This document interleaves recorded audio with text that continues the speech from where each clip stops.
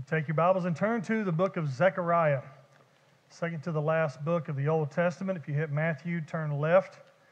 You've gone too far. We're going to be in Zechariah chapter 3, and then we're going to be in Zechariah chapter 9. Lord willing, the next 3 weeks are going to be spent looking at 6 of these things. This is the title, Jesus Seen in Zechariah. So my hope is, and my goal is, I've got them laid out. I just don't know if the Lord's going to let me preach all of them. He's going to change. But the way it's laid out right now, we're going to look at 3 today, 2 next week, and then 1 the following week. And we're going to see 6 ways that we can see Jesus in this Old Testament minor prophet. There are 8 visions in Zechariah. We could spend our time in those. There's a lot of already not yet. There's a lot of prophecies that have been fulfilled by Jesus. There's a lot of prophecies that are yet to be fulfilled. There are some that have kind of one foot in either camp. Some has already been done, and more will be done later. But I really don't know that that's our best use of time in this book. Again, we could camp out in this book and do a complete Bible study on it, but that really doesn't lend itself to a Sunday morning message.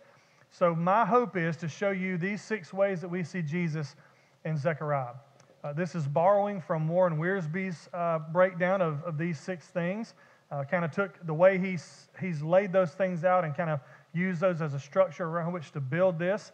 Not preaching his messages, but I'm kind of using his points of where he sees Jesus through the prophecies. And so I hope to show you those today, next week, and then the following week. Some of you might have noticed that I got a little emotional this morning. That's just because every time Austin talks about food, I get... Just kidding. I just want to say this. I said it in the first service. We are gifted here with an amazing worship team, worship ministry. It was that way before I got here nearly a decade ago, and it continues to be that way today. So I just want to share that with you, church family. It's not always, that doesn't just happen. That's a real gift of God that He has really given West Mobile Baptist Church over the years of seeing people come through student ministry, work right into our worship team, and they continue to do an amazing job. And what a great team that Grayson has, and a great job that he does leading them. So again, today, my hope is to show you 3 ways that we can see Jesus in the book of Zechariah. And I hope to give you some insights into how we can really take those. Just because we see them there doesn't mean that it just automatically applies to what we do. We have to do a little work to make sure that we apply it. So if that's okay with everybody, we'll pray. We'll ask the Lord to speak to us, and then we'll dive into our first point. Let's pray. Lord God, I pray that you today would speak to me, through me, in spite of me. God, that your word would ring out, that it would touch hearts and lives, that we would not only see your son Jesus in these words of this prophet, but Lord, it would help us to see him better in the world we live in. Help us to be able to see him better in our lives so that others could see Jesus in us. So Lord, speak as we listen. Bend our ear, prick our hearts, get our full attention. Lord Jesus, we pray in Christ's name. Amen. So, number 1, Jesus is seen as the shoot. Jesus is seen as the shoot. Look at verse 8 of chapter 3. And again, we're not going to stand and read all these in bulk because I think we would lose our place once we get into each specific point. Zechariah 3:8, he says, "Listen, high priest Joshua, you and your colleagues sitting before you, indeed, these men are a sign that I'm about to bring my servant, the branch." The branch, that's an interesting word. In the Hebrew, it is semach, and it means a bud or a shoot. That's where I got that from. It is the branch. It is a shoot. It's an off-growth. It's growth. It's something coming off and growing. It's also used in Zechariah 6:12. And then in Jeremiah 33:15, he speaks of this same thing. He says, "In those days, at that time, I will cause a righteous branch to sprout up for David, and he will administer justice and righteousness in the land." Now, it's sprouting up for David. Isaiah would talk about that shoot and that branch also coming from Jesse. And here's the point. To see Jesus as Messiah, we need to start with the origin of the lineage of King David, which is Jesse. Now, it's not just the lineage of Jesse or the lineage of King David as some kind of royal authority, but it is prophetic. It is prophetic that he would come from the lineage of David. He would come from King David. He would be from King David, and he would sit on King David's throne. But he's not going to sit on the throne for a moment or a period of time. He is going to sit on the throne eternally. That's the big thing that the Jews missed when Jesus came the first time. They knew he would come and sit on King David's throne, but they saw him sitting on the earthly throne of King David. They wanted him to come, vanquish their foes, put them back on the top of the food chain of the nations so that they could enjoy life here rather than being oppressed by the Romans and different people. So this is a foreshadowing of the coming of Messiah. My servant, the branch. This is God speaking, and he's speaking about his son, which will bring about the full cleansing of Israel. So think of this. It's not a partial cleansing. It's not a momentary cleansing. It's not a one-time repentance, a one-time forgiveness. It is a complete renewal and replacement of all the old self with the new spirit. It's replacing what was dead with something alive. It's really 2 Corinthians 5:17. If anyone's in Christ, he is a new creature. By the way, in the Greek, if you read that verse and look at the Greek, it really means something that has never existed ever before. It's not a better you. This is not 5 steps to a better you. This is a new you. This is a replacement. You are something that has never existed. Everything that is old is dead, and all that is new has come. Listen to this. This is an interesting prophecy and kind of confusing without context. But in Isaiah chapter 11, and we're going to back up to verse 34 of chapter 10, pause. Reminder, we didn't have chapters in the original text. They did that when they canonized Scripture to help us be able to locate stuff better.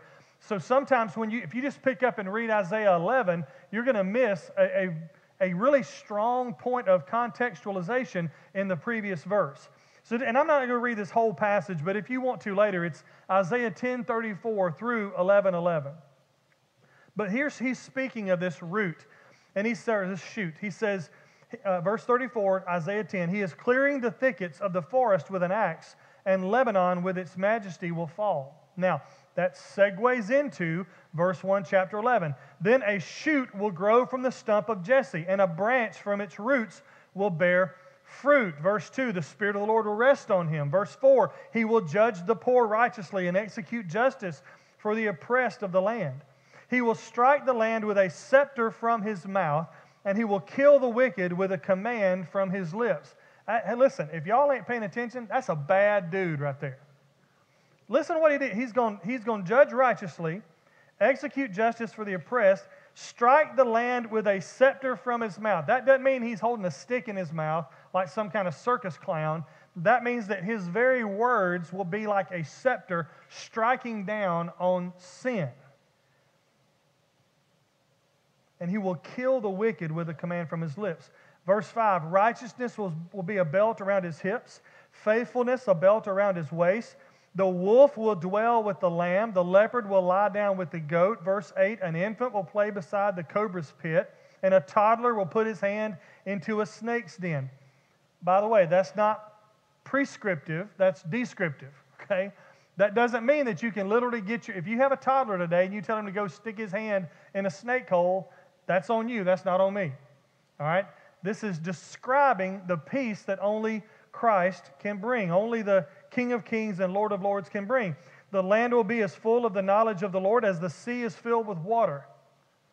Man, that'd be awesome. On that day, verse 10, the root of Jesse will stand as a banner for the peoples. Now, think about that, the banner with the people. The nations will look to him for guidance, and his resting place will be glorious.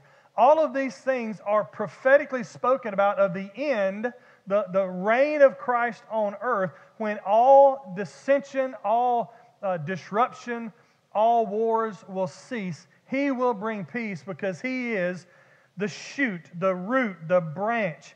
In Revelation 22:16, Jesus himself, speaking to John in his vision, says, I am the root and descendant of David. Now, if we're not careful, we take away our Baptist glasses a little bit. If we put on our Baptist glasses, we can miss what he's saying here. I am the root and descendant of David. Do y'all catch the dichotomy there? The almost contradiction that is present in that sentence? How can he be the root and the fruit? How can he be the root and the descendant? He says this in John 8:58, before Abraham was, I am. Now, what Jesus was saying there, one of the 7 I am statements in John's gospel, he is saying that I am the pre-existent one. There's only one pre-existent. Who is that? God.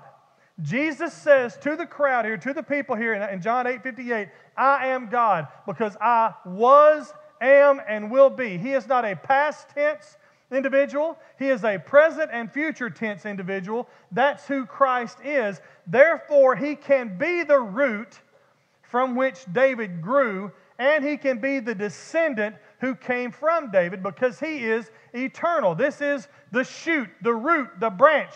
But he's also the soon-coming king. He's also the sovereign Lord of humanity, of all creation. He is God. That's the only way that he could be the descendant of David and yet be the root of David. And then when he speaks of himself as this banner, it called to mind John 12:32. Jesus told them, as for me, if I am lifted up from the earth, I will draw all people to myself. He is lifted up as a banner. Remember Moses when the snakes were biting the people and God told Moses, he said, make a serpent symbol, put it on a pole and lift it up, and when the people look at it, they'll be healed. He was showing us Jesus. Jesus was put on a pole. It was a cross of Calvary, and he was lifted up like a banner. And all those who look upon Jesus, when we see the finished work of the cross, when we recognize that he is Messiah, come to take away the sin of the world, we submit to his authority. We know that we can be saved when we look upon Jesus on the cross, when we see that he is a banner lifted up, because when he is lifted up, he draws all men to himself. I want to challenge you today, if you profess a faith in Christ, are you lifting Christ up in your life? Are you lifting the banner of Jesus in your life, on your social media, in your neighborhood, at your job, in your home, by what you listen to, by what you watch, by how you think? Are you lifting the banner of Christ so that he would draw all people to himself? Only the Son of God can be both the shoot and the root, because only he is eternal. So we see Jesus as the shoot. Number 2, look in verse 9 of chapter 3. Jesus is seen as the stone, not just the shoot, but also the stone. Look at verse 9. Notice the stone I've set before you, Joshua. On that one stone are 7 eyes. I will engrave an inscription upon it. This is the declaration of the Lord of armies. And I will take away the iniquity of this land in a single day. This is the stone that he speaks of. It is Messiah. He is saying that Messiah will come at the end and will fully restore Israel. Not a partial restoration as we see happen, by the way, when we're looking in Haggai and even Zechariah's time, when he sent them back and told them to rebuild the temple and rebuild the city. That was a restoration, but that was a temporary restoration. That was not a permanent, eternal restoration. The eternal restoration is going to come when Christ returns, when he creates a new heaven and a new earth, a new Jerusalem where we will dwell. This is what he's talking about, this stone, this foundational stone that Christ is. Now, commentaries differ on this, but I believe that the 7 eyes that he talks about there symbolizes the omniscience of Jesus, the infinite knowledge that he has as God. And the engraving is like the engraving of a cornerstone on the temples. If you go, by the way, even some churches now, on the cornerstone of the church, you can find either some kind of a placard or some kind of an engraved piece of metal, or even an inscription in the actual stone. Some of you at your house, if you go look at the sidewalk right by the door, you'll see where somebody might have engraved, wrote a name or a date of when that house was built. I believe this also points us to Revelation when you see that on his thigh is written King of Kings and Lord of Lords. This is talking about Jesus as the foundation of our faith, as the cornerstone of our faith. Peter mentions it in 1 Peter 2, 7 and 8, and he quotes Psalm 118:22 and Isaiah 8:14, but he's speaking about this same thing that Zechariah is talking about in Zechariah 3:9. 1 Peter 2, 7 and 8, he says, so honor will come to you who believe. What that means is those who have truly put your belief, put your trust in Jesus. Not just a belief like, I believe it's going to be cold when we walk outside. Not just I believe the sun will rise in the morning, but I have put my complete trust and hope in the belief that He is the Christ, that He is the Son of the living God.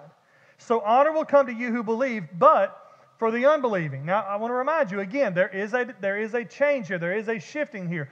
Honor to those who believe, but there's another group of people. Those who refuse to believe, those who reject Christ. I'm here to tell you, I don't see God sending people to hell. I see that God lets us choose, and we choose hell when we reject Christ. Now, you can argue with me about that if you want to, but that's the way I see it. God, in His perfection, in His holiness, cannot be around sin, so you cannot come into the presence of God with sin. So He tells you, I have made a way, but you have to make a choice. I will draw you, but you have to choose. You have to make a conscious choice. Am I going to put my faith and trust in Christ, or am I going to choose to put my faith and trust in myself? And so then he quotes these two verses, Psalm 118:22 and Isaiah 8:14. The stone the builders rejected, this one has become the cornerstone, and a stone to stumble over, a rock to trip over. Again, the Jews were not looking for a suffering servant. They were looking for a glorious king. So for them, Jesus was a stumbling block. It was a trip up for them. In Acts 4, Luke talks about this stone. He quotes this verse. In Acts 4:11 and 12, this Jesus is the stone rejected by you builders, which has become the cornerstone. There is salvation in no one else, for there is no other name under heaven given to people by which we must be saved.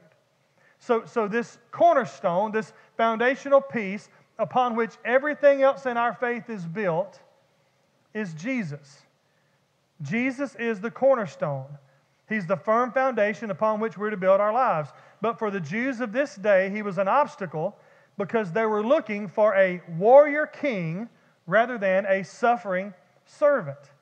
Again, they didn't want Him to suffer and die. They wanted Him to rule and to reign. They wanted Him to come in with a sword and lop off the heads of all of their oppressors and put them back on top. That's not what the first coming of Christ was to be. That baby born in the manger rose to be a good, godly man who lived a sinless life and died a sacrificial death, but He did not set Israel back on top of the food chain, and therefore they rejected Him. So we see Jesus as the shoot. We see Him as the stone. Number 3, go to Zechariah chapter 9 and look at verses 9 and 10. This is my favorite of these 3. I love all these 6 ways, but this is my favorite of this section. Number 3, Jesus is seen as the soon coming King. I cannot emphasize the soon coming enough. When is He coming, Brother Kevin? He's closer today than He was yesterday. You're closer to meeting Jesus one way or the other today than you were yesterday. Either you're going to die or He's going to come back. Either way, you're going to meet Him. You better be ready. I hope you know Him. Zechariah 9 and 10. Rejoice greatly, daughter Zion. Shout in triumph, daughter Jerusalem. Look, your king is coming to you. He is righteous and victorious, humble and riding on a donkey, on a colt, the foal of a donkey. And then he says some strange things here in verse 10. I will cut off the chariot from Ephraim and the horse from Jerusalem. The bow of war will be removed, and He will proclaim peace to the nations. His dominion will extend from sea to sea, from the Euphrates River and to the ends of the earth. It might be odd to us. It is odd to me when I first read it. Why would Jesus ride in on a donkey? What kind of statement is He making by riding in on a donkey? Because He's lowly? A donkey is a beast of burden. A donkey, you don't have the Kentucky Derby for donkeys. Has anybody ever been to a donkey show? Now, I don't mean a political gathering. You might... We don't go to donkey shows, we go to horse shows, right? We go look at the proud beast the horse is, and we measure how many hands he is, or how many stones he, we have all these horses have pomp and circumstance. A donkey is not that way. So why would a king ride in on a donkey? Here's the context that helped me. I hope it helps you. In these days and in this culture, kings would ride in on horses when they were going into war. They would ride in on donkeys during times of peace. Now, get this. Even though He was the suffering servant, he was still the Prince of Peace. Even though he didn't ride in on a horse with a sword like they wanted, he still rode in peace. You know why? Because he's the king. And he's not just a king. He's not just some king. He's not some elected dictator. He's not some person who was born with this whatever genealogy that made him be heir to the throne. He is the King of Kings and the Lord of Lords, and he is sovereign over everything. So when he rides in, listen to me, he rides in peace. Why? Because you can't bring war against him. Here's a spoiler alert. I have read the end of the book. We win. He is the king. Everywhere he rides into in peace. Because nothing can come against him. Nothing can come against him that can have any kind of hope of victory. And if you don't believe me, look at 1 Kings 1:33, Judges 5:10, Judges 10:4, Judges 12:14, 2 Samuel 16:2. All of these will show you that the context of the day was that the king and his family rode on donkeys during times of peace. Now, this prophecy was fulfilled when Jesus came into Jerusalem for the last time during his earthly ministry. We talk about that and read about that all the time. I'm going to read that to you. Matthew 21, 1 through 5. When they approached Jerusalem, Jesus sent 2 disciples in, and this is what he told them. Verse 2, "Go into the village ahead of you. At once you will find a donkey tied there with a colt. Untie them and bring them to me. If anyone says anything to you, say that the Lord needs them, and he will send them at once." This took place so that what was spoken through the prophet, he's talking about Zechariah, will be fulfilled. "Tell daughter Zion, see your king is coming to you, gentle and mounted on a donkey, and on a colt, the foal of a donkey." Now this telling is also found in Mark 11, Luke 19, and John 12. All 4 of the gospel writers chronicle this event where he rides into Jerusalem on the foal of a donkey. Now, Jesus isn't riding in to go to war. He's riding in peace because he's the Prince of Peace. There's no war against him. Verse 10 goes on to explain this further. And again, if you've never really taken the time to really hash this out, these verses don't make a lot of sense. So I'm going to give you 4 things he says he's going to do and why that's important for us. Kings can do work, but only the King of Kings can do all the work. I hope that's helpful. So first he says, "I will cut off the chariot from Ephraim and the horse from Jerusalem." Now, why does that matter? Why do I care about cutting off a chariot or a horse? Who cares, right? What he's saying is, the chariot was the primary vehicle of war. The horse was the primary animal of war, motor, if you will, of war. And he is saying, I will cut them off. Not, I will let them ride in and we will duke it out. They're done. They're done. That's the authority that he has. He will completely demolish the primary vehicle of war and the animal used for war. Demolish, disintegrate, destroy. Done. That's promise number 1. Promise number 2, the bow of war will be removed. Now, we don't think a lot about bows. We're not talking about deer hunting. By the way, I sent a video to Hayden the other day, a couple of people I sent it to, where this guy shoots a dove with a bow. If you've ever shot a bow and you've seen that ought to hurt your feelings. Here's what I think would happen. If I tried to shoot a dove with a bow, I would shoot the arrow. It would miss the dove so badly the dove wouldn't even flinch, and it would come back and stick me in the top of my head or something. But we don't think a lot about bows because we don't live in that society. But think about what he's saying. The bow of war will be removed. The bow was one of the primary weapons of war for the day. We went from duking it out, like maybe grab a stone or something, maybe a stick, and then we got the sword and we're jabby. That's what we were doing. That's our war. We would just go out there and we try to stick them more than they stick you. And then we got to maybe we had a spear, so we maybe throw that spear. Can't throw it real far. It's not all that accurate. But then think of the game changer that came when they got the bow and arrow. Now all of a sudden, like from way out yonder, he's just like, beep, and you're dead. So this is a huge thing. For us, it would almost be like, The machine gun of war will be removed. The A-1 missile or whatever, the F-22 Raptor, what he's saying is the primary mechanism, the primary tool of war is going to be removed. He will remove the need for weapons of war. Number 3, he'll proclaim peace to the nations. This is a message of reconciliation.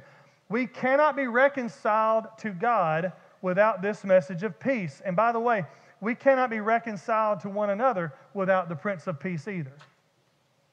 Most of the calamity we have in life today, most of the calamity between nations today is due to a restlessness that comes from sinfulness, and there can be no reconciliation until we are all under one banner, and that banner is the Lord Jesus Christ, the King of Kings and the Lord of Lords. He brings this message of reconciliation to all nations.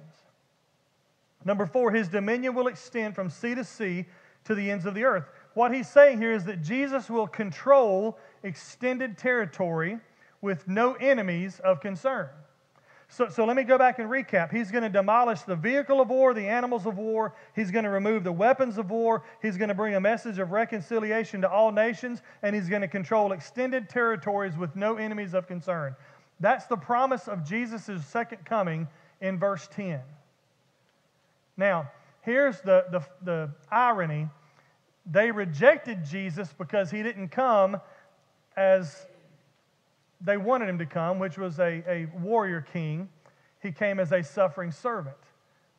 But if they never recognize him as suffering servant, they don't get to revel in him when he comes back as a commanding King of Kings. He is coming back as they hoped he would come originally, but he's not going to set Israel up. He's not going to set you and I up. He's not going to set America up. He's going to establish his kingdom, and his kingdom will have no end. His kingdom will have no question. His kingdom will have no adversaries that try to come against it, because when he comes back, he is going to set everything right. He is going to wipe away every sin. He's going to wipe away every tear. He's going to wipe away anybody that would come against him or come against his people. That's who he's going to be when he comes back. I want to make sure you understand me, church. The baby in the manger ain't coming back.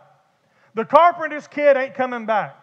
The suffering servant ain't coming back. The slain lamb is not coming back. The Christ on the cross is not coming back. The dead body in the tomb is not coming back. But I'm here to tell you, you can bet your last nickel, the King is coming back. The King is going to return. And when he does, he is going to set all of this other foolishness to the side. And you better be ready. We see Jesus as the shoot, the stone, and the soon-coming King. Let me close with this. When I read these and when I think about these, what does it mean that he is the shoot and the stone and the soon-coming King? It means that he is preeminent, pre-existent, he is eternal. It means that he is the beginning and the end, the Alpha and the Omega. It means that he is the cornerstone on which we build all of our faith, the cornerstone on which we put all of our trust, and he is going to return. And I believe it's going to be sooner rather than later. I'm not trying to read the Da Vinci Code and any kind of prophecy and trying to come up with days and hours. I'm not that guy with I don't have a cork board in my basement. I don't have a basement. I don't have a cork board somewhere in the house with like pens and yarn and strings and little sticky notes and like verses and trying to, oh no, I read this verse. But if you read it backwards, it really tells you that he's going to come back. 24 reasons Jesus is coming back in 24. Don't buy the book. Unless you've got a bunch of bird cages you need to line or a bunch of fish you need to wrap, don't waste your time. Spend your money on toilet paper in case we have another COVID so you won't have any. Go ahead and stockpile instead of buying that book. When I read these things, he is the shoot, he is the stone, he is the soon-coming King. It leads me to 2 questions, and I want to give them to you today. I want you to ponder these questions, and then I'm done. Number 1, and I told you we're going to look at 6 ways we see Jesus in Zechariah. But none of those 6 ways matter how we see Jesus in Zechariah. What matters is this. Number 1, how do you see Jesus? Zechariah, along with all the Old Testament prophets, saw him as Messiah, saw him as the soon-coming Messiah, that he would be Lord and King, that he would have dominion over everything and there would be no end to his rule. Others throughout the years, and many today, have seen him either as a myth, a fairy tale, or they see him as some kind of cosmic butler. I kind of refer to it this way. They want the rubber stamp Jesus. They want the Jesus that loves you unconditionally and allows you to stay in your sin and just goes, that's okay. I'll just stamp approved on your sin and it'll be okay. I want you to look at me.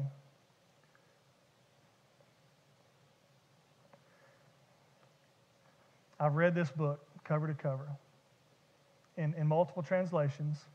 I have studied it intently for probably the last 20 years, but deeply for probably the last 12 years, 15 years. I mean, studied it, trying my best to figure it out. I want to know everything I can know about this book because I want to know everything I can know about its author.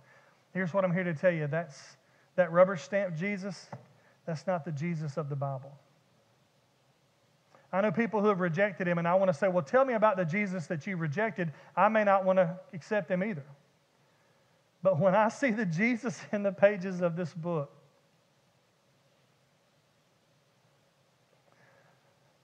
when I think about the Jesus that I know that had walked into my wrecked life, that I had made a mess of, that I had brought to shambles, he walked in and said, give it to me and I'll fix it. He walked in, even though I had spent the majority of 26 years of my life spitting in his face, he came in and said, I still love you and I'll still take you and I'll still clean you. I'll still fix you and I'll still make you mine. When I see the Jesus that has walked through us through death and loss and heartache and disappointment and confusion and challenge, when I see that Jesus, I want to serve him. I want to know him more. I want to give him more. I want to give him everything. How do you see him? If you think you can have your sin and have Jesus, my friend, you are grossly mistaken. There is no Jesus and, it is Jesus only. Number 2, here's the ultimate question that how you see Jesus will bring you to, and that is, will you submit to the King or do you want to remain at war with him? And you may say, Brother Kevin, I don't want to be at war with him. I just want to live my life. Hey, Chief, that ain't how it works. There is no Switzerland when it comes to eternity. There is no middle ground. There is no fence that you can sit on. You're either in the family of God or you are an enemy of God. That's it. That's it. You repent of your sins and put your faith and trust in Jesus, and by doing so, you submit fully to the King, or you remain on the other side of the battlefield with your weapons, pitiful as they are, trained against him. Romans 5, 8 through 11. God proves his love for us, and that while we were still sinners, Christ died for us. But then, I've quoted that verse, so you've probably heard that verse a lot, but then go to the next verse, verse 9. How much more then, since we have now been justified by his blood, will we be saved through him from wrath? You see, justification is just as if I'd never sinned. That's what happens when you come to Christ. He removes your sin. He takes away your trespass. He makes you a new creation. Everything is new. You are justified. In his sight, in the sight of God, you are justified by the blood of Christ. And if you are, then you will be saved through him from God's wrath. What is God's wrath? It is what is necessary to come against sin. Because God's righteous, because God is holy, because God is justice, he must have wrath against the things that are unholy, unrighteous, not justice. Verse 10, for if while we were enemies, we were reconciled to God through the death of his Son, then how much more, having been reconciled, will we be saved by his life? And not only that, but we also boast in God through our Lord Jesus Christ, through whom we now have received this reconciliation. You see, there are battle lines that have been drawn from the garden. Adam and Eve chose to break what God had told them. God told Adam, here's the rules. Pass it on to your wife. He passed it on, and she didn't pay attention or whatever. The enemy came and said, did God really say? She questioned God. She wanted to be God, and so she chose to sin. From that moment, there have been battle lines drawn. You may not be able to see them, but I promise you they're there. And everyone who has not submitted to the lordship of Christ stands in opposition to the sovereign God of the universe. What Jesus did, watch me, what Jesus did is He walked across the battle lines, and while we were yet sinners, He died for us. But it's not a blanket forgiveness. You can't just get it for free. You don't wake up. Some of us feel like we were born on third base and we think we hit a triple. That's not how it works. Jesus, in His love, by His sacrifice, chose to come across the battle lines, die for us, so that we could put our faith and trust in Him and we could cross the battle lines and be on God's side. If you don't choose to surrender to Christ, by default, you are choosing to remain an enemy of God. If you're not sure what's going to happen, if you're still an enemy of God when Christ returns on Judgment Day, go back and read verse 10. Let me remind you of what He's going to do. Demolish the vehicle and animal of war, remove the need for weapons of war, bring a message of reconciliation, control extended territories with no enemies of concern. That's what the king is going to do. He is the shoot, He is the stone, He is the soon coming king. You need to figure out how you're going to respond to Him. How do you see Him? And if you see Him as the risen Christ, if you see Him as the King of Kings, if you see Him as the Prince of Peace, then submit to Him. Otherwise, you remain His enemy. And I'm just here to tell you, it will bring God no joy, but He will destroy His enemies. He has to. If God doesn't destroy the wicked, He cannot be holy. If God does not destroy unrighteousness, He cannot be righteous. He cannot establish His kingdom until He demolishes every other kingdom in its way. One last statement and I'm done. If you remain God's enemy, and you can do that. I want you to hear me this morning. I'm not trying to force feed this to you. You can remain God's enemy. But here's the thing. If you choose to remain God's enemy, you had better prepare for God's wrath.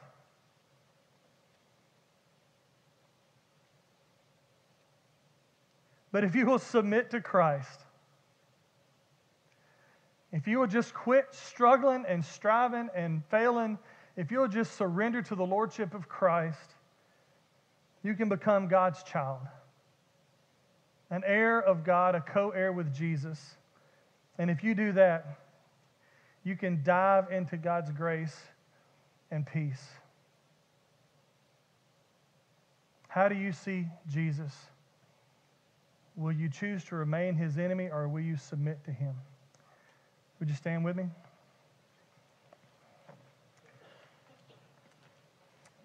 Our time of invitation, as always, is for anyone who needs to know Christ, who needs to make a public profession of faith in Christ, to come. If you need prayer, you can come. If you just, whatever's going on with you right now, if you need to rededicate your life, if you need to come to Christ, you need to join our church, you can do all of that at this time.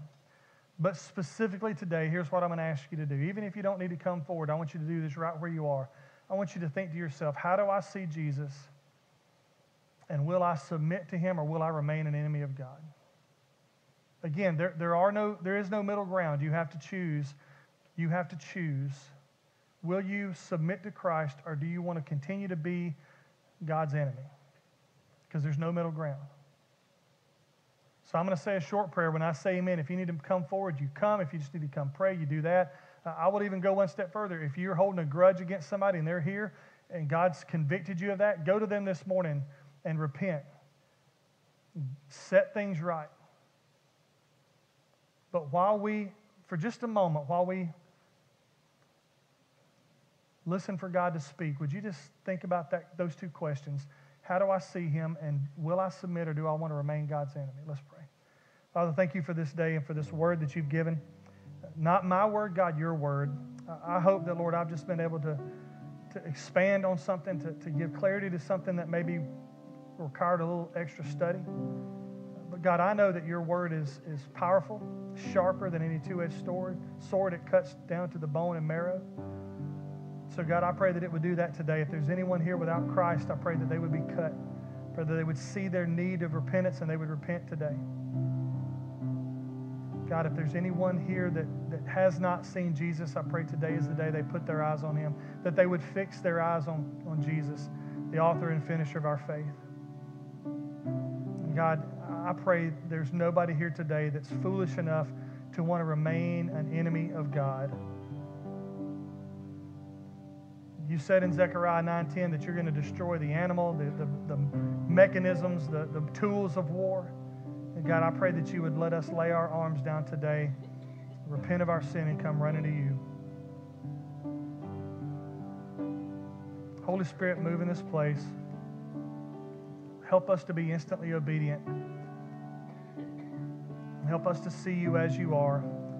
Give ourselves to you, and we pray it in Christ's name.